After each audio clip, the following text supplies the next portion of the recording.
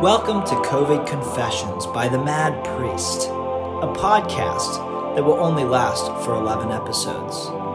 Each one, we take a local Chattanoogan doing awesome work, and we talk to them. Hopefully you had to first endure the terrible video that we made with them.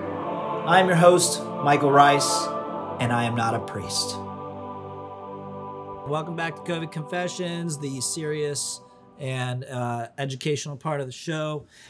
Actually, I am really honored and excited today because I have a huge respect for Tim Kelly. I do want to quickly read off a part of the bio that he sent me because there's just so much going on here. And I first really got to talk with Tim a good bit at some of the organizational things that the foundation's put together, talking through some of the development and Chattanooga and things like that. But if you don't know, Tim Kelly is a Chattanooga entrepreneur with a passion for community. He grew up working in his family's automobile industry business. After attending University of New York, he returned back here to run the dealerships, i.e. Kelly Subaru. He went on to start several other dealerships. He is also invested in several other local businesses that he's been a part of. He also co-founded the CFC, Chattanooga Football Club, in 2009 and currently serves as the chairman.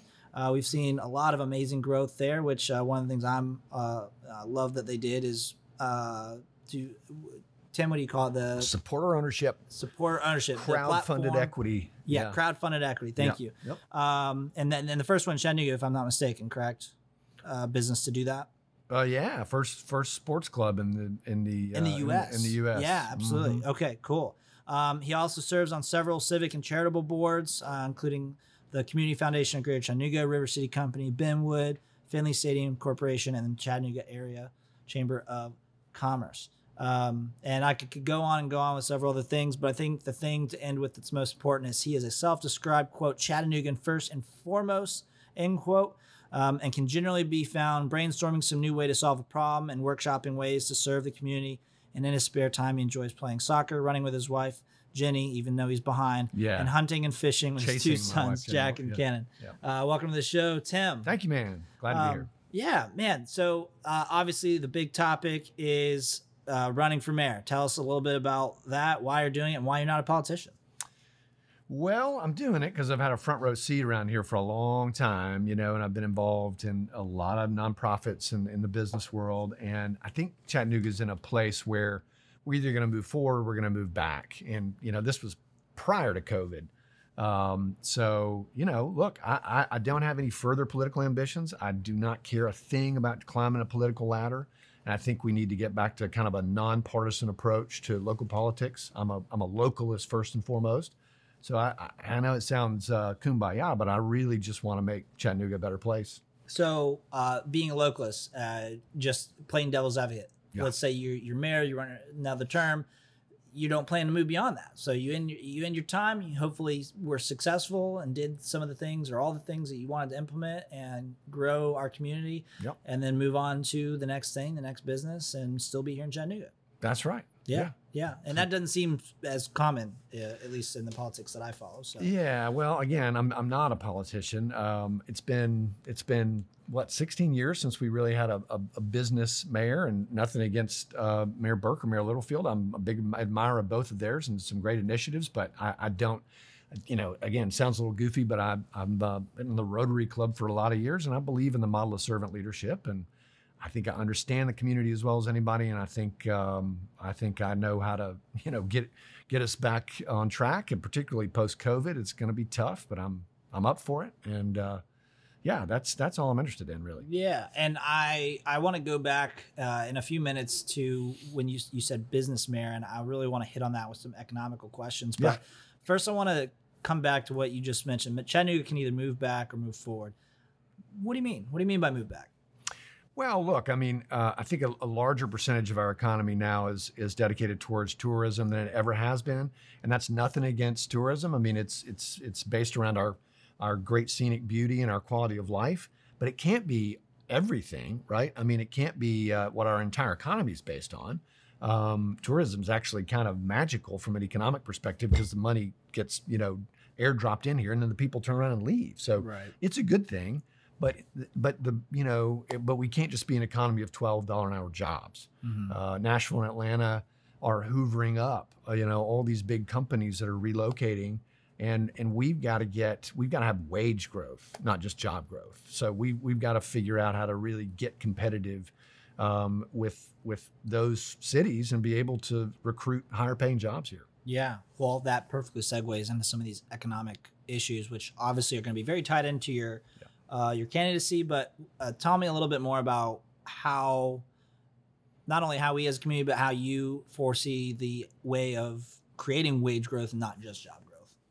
Well, I mean, I think it gets back to really, it comes back to what are our sort of, now I'm going to get into economic speak, but our core competitive advantages. And really our best one is our quality of life. Like nobody has the physical beauty or the resources of the trail networks. My wife's a trail director and a race director for trail races. We've got such an incredible array, more so than Nashville, or not Nashville, but Asheville, really close in. And I think we could be leveraging that even better, not only to attract people here who want to live here, but for companies who are looking for a really great quality of life, to relocate for their employees. So, look, Chattanooga, outdoor Chattanooga has kind of been twisted in the wind, and I think it needs more resources. And I think we need to be more intentional about marketing Chattanooga as an outdoor city, to bring companies and people here from all over the place. And I would just add, I read a book by an economist named Enrico Moretti that had a big impact on me called The New Geography of Jobs. And his thesis was that, it's kind of always thought to be a chicken and the egg question as to whether capital follows talent or talent follows capital, right? We need both of them in Chattanooga to achieve economic growth. But his thesis very clearly is that capital follows talent.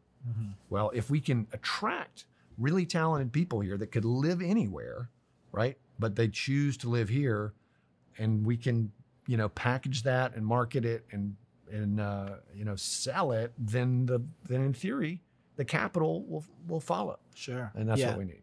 Yeah. So I have two directions I want to go with. The first one that intrigues me, that I think you'd have a good perspective on is, you described a way of life and a lifestyle that is obviously well known here in Chattanooga and is also very attractive for people from outside Chattanooga. What about the people that are here now and from here that either have no engagement with the outdoor life? Obviously, they might want a better quality of life, but maybe they didn't grow up in a culture that engaged with trail systems and things like that. So how does that fit into that without us being overrun with a bunch of middle class outdoor enthusiasts? Look, I couldn't have said it better myself. And it's just this is not a simple problem. I think Chattanooga's mayors for a long time were focused on the really shiny stuff, big capital projects and things of that nature. Ironman kind of. Yeah, and look, it's not like we've got serious problems that we need to turn our attention to, and I think Mayor Burke's actually done gotten started on this, having to do with equity and racial reconciliation, right, and educational equity most directly, right. If we can't, it shouldn't matter what neighborhood you live in, or God forbid what color your skin is, that you get a great education. And we're not there yet. And so the city can't do a ton about that. That's really a county function, but I think the city can push harder to make sure that does happen. Right. And the city can do more in the area of early childhood education, to make sure that really high quality early childhood education is accessible for everybody, particularly in key disadvantaged neighborhoods. And very frankly, all the data and the research shows that if you get early childhood education right, the burden comes off of K through 12 to a much greater extent, right? If you don't get that right, then in some ways you're just rearranging deck chairs on a sinking ship. Right. Kids have got to be able to come into kindergarten ready to learn, and the city can help with that. Right. So I think, if I'm not mistaken, I've heard you maybe at one point via social media, I'm not sure, make a statement such as education is the biggest issue at hand in Chattanooga. Does that sound? There's no question. I mean, if I've spent 30 years here in the nonprofit sector, I've been on, I don't know how many different boards, maybe 20, they're all just lenses on the same problem. And that entire 30 years brings me back to that ineluctable point. And that is, education is the mother of all problems. It's the keystone. If you fix that, eventually everything else sort of sorts itself out. If you don't fix it, everything else is just, is really sort of in vain. So, I mean, we have got to fix that. There's no question about it. Yeah, absolutely. So kind of coming back then to that second part of the question, talking about creating wage growth, I'm just thinking through, what does that uphill battle look like now, despite being a part of COVID? And I know, obviously, talking about coronavirus over and over and over is very tiring, but obviously from an economic perspective, we're in a very unique time. We're in a time that's very confusing. We're in a time where the markets are crashing, and yet now, for some reason, it looks like they're at some of the best they've been in a while, and it doesn't make sense. Yeah. So, I'm not a political scientist. I'm not an expert by any means, but I would love to hear your thoughts on the economy of Chattanooga. I mean, obviously as a whole of the U.S., but like what is COVID doing to us? And ultimately, what's really going on? What's really going on with these markets and stuff? Man, we could be here till this time tomorrow talking about it. But I think I'd make a couple of key observations. One is that financial capitalism is increasingly and problematically, calving away from market capitalism, right? So put in simpler terms, Wall Street and Main Street don't always have the same objectives. Right. And it's why I'm such a fan of impact investing. If you're not familiar with that term and that concept, I mean, there's, pension funds and foundations in Chattanooga that are invested, obviously, their job is to invest that money, get the returns back, and then spread it around. Mm-hmm. Well, what are they invested in? Right? They're invested in major corporations. They buy stock in them. They're on the New York Stock Exchange. What corporations? Mm-hmm. I don't know, Coca-Cola, General Motors, Amazon. How many of those dollars funnel back into Chattanooga? Right. Very few, right? Because the United States is really dividing into these two worlds. One that is attached to that sort of Wall Street publicly traded company infrastructure, and then the rest of us. And so my point is, those funds, when and where possible, should be invested back into Chattanooga directly, in real estate projects and in anything that will safely provide an adequate return. Because if we're boxing up money and sending it out of here, then we're just basically a vassal state, right? So Chattanooga's got to really start looking out for itself and start thinking about things, in a Chattanooga first sort of way. And I certainly don't mean that in a Trumpy sort of way, but I mean, look, Nashville's not our friend. Atlanta is not our friend. We're in a competition here for talent and for resources, and we've got to start acting like it. Yeah, and I mean, I can certainly attest to it from a industry perspective. Food and beverage, it's very difficult to find talented individuals. I'm not saying there aren't some here. Yeah. There are people here that are great, but it is difficult sometimes to find that raw talent. One of the things that you just said that really intrigued me, so I'm finally getting around to reading Robert Reich's Saving Capitalism. Yep. And obviously there's some amazing points in there, and you said it, financial versus market capitalism. One of the things that I'm curious to hear your thoughts on is, what does it look like to try to keep dollars in Chattanooga, particularly from like a developmental perspective? Because if you have all these developments getting put up that clearly are from outside money,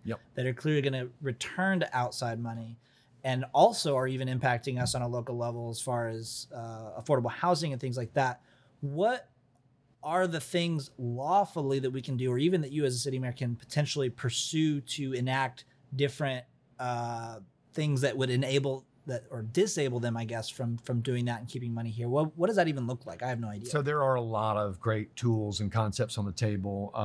There's an outfit called BALLE, Bali, that is committed to localism. That they did a conference here a couple of years ago that got a lot of people's heads turning.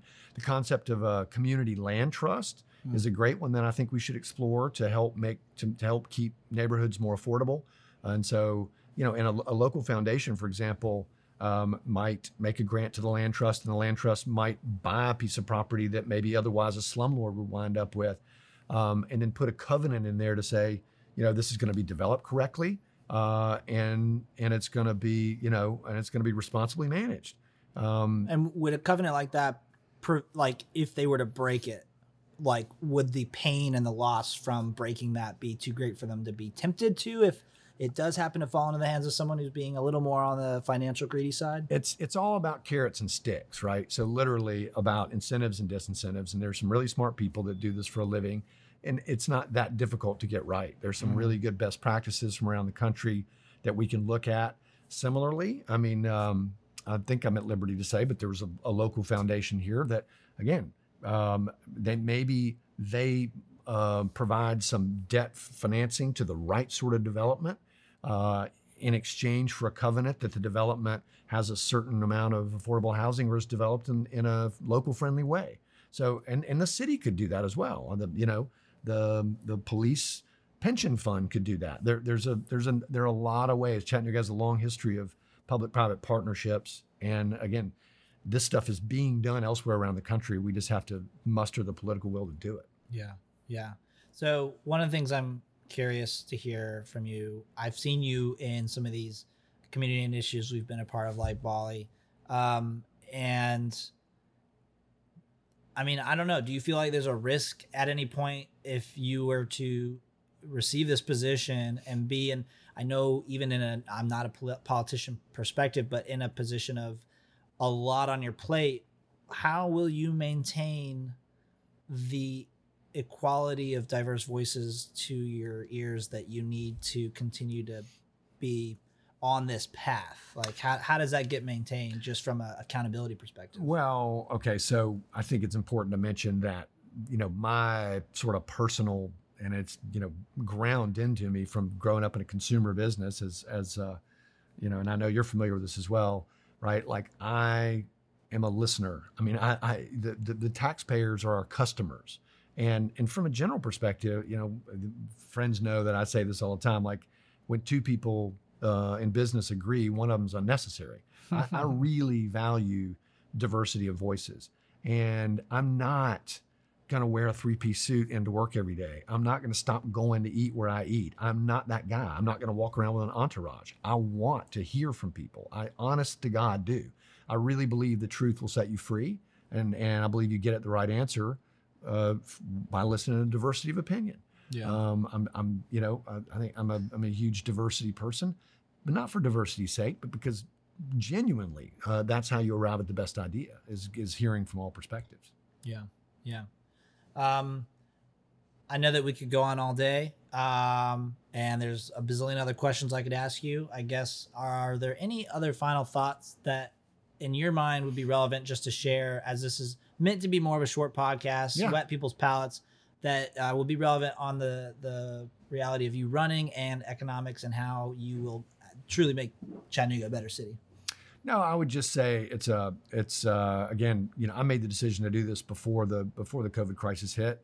And it hadn't flagged my interest one bit. I really do like difficult things and challenges, and it's going to be a challenge. It's going to be a puzzle, but I love puzzles. So I'm looking forward to it. I obviously I don't need the job. I know that's not a popular thing to say, but I really do love the city, and I think I'd be good at it, and I think the city would be better for it. So I hope I get elected, and I'm looking forward to it. Yeah. Well, I guess I'm not sure why it would not be popular to say that, but I would prefer someone to at least attempt to say that. Yeah. It seems like there's some authenticity there. So, Tim, well, I really appreciate you being on the show. Is there anywhere people can find you? How do people follow you? How do people learn more about the campaign? What does that look like? Campaign website is kellyforcha.com. We just say Kelly for Chattanooga, but it's a hell of a lot easier to type into your browser, just kellyforcha.com.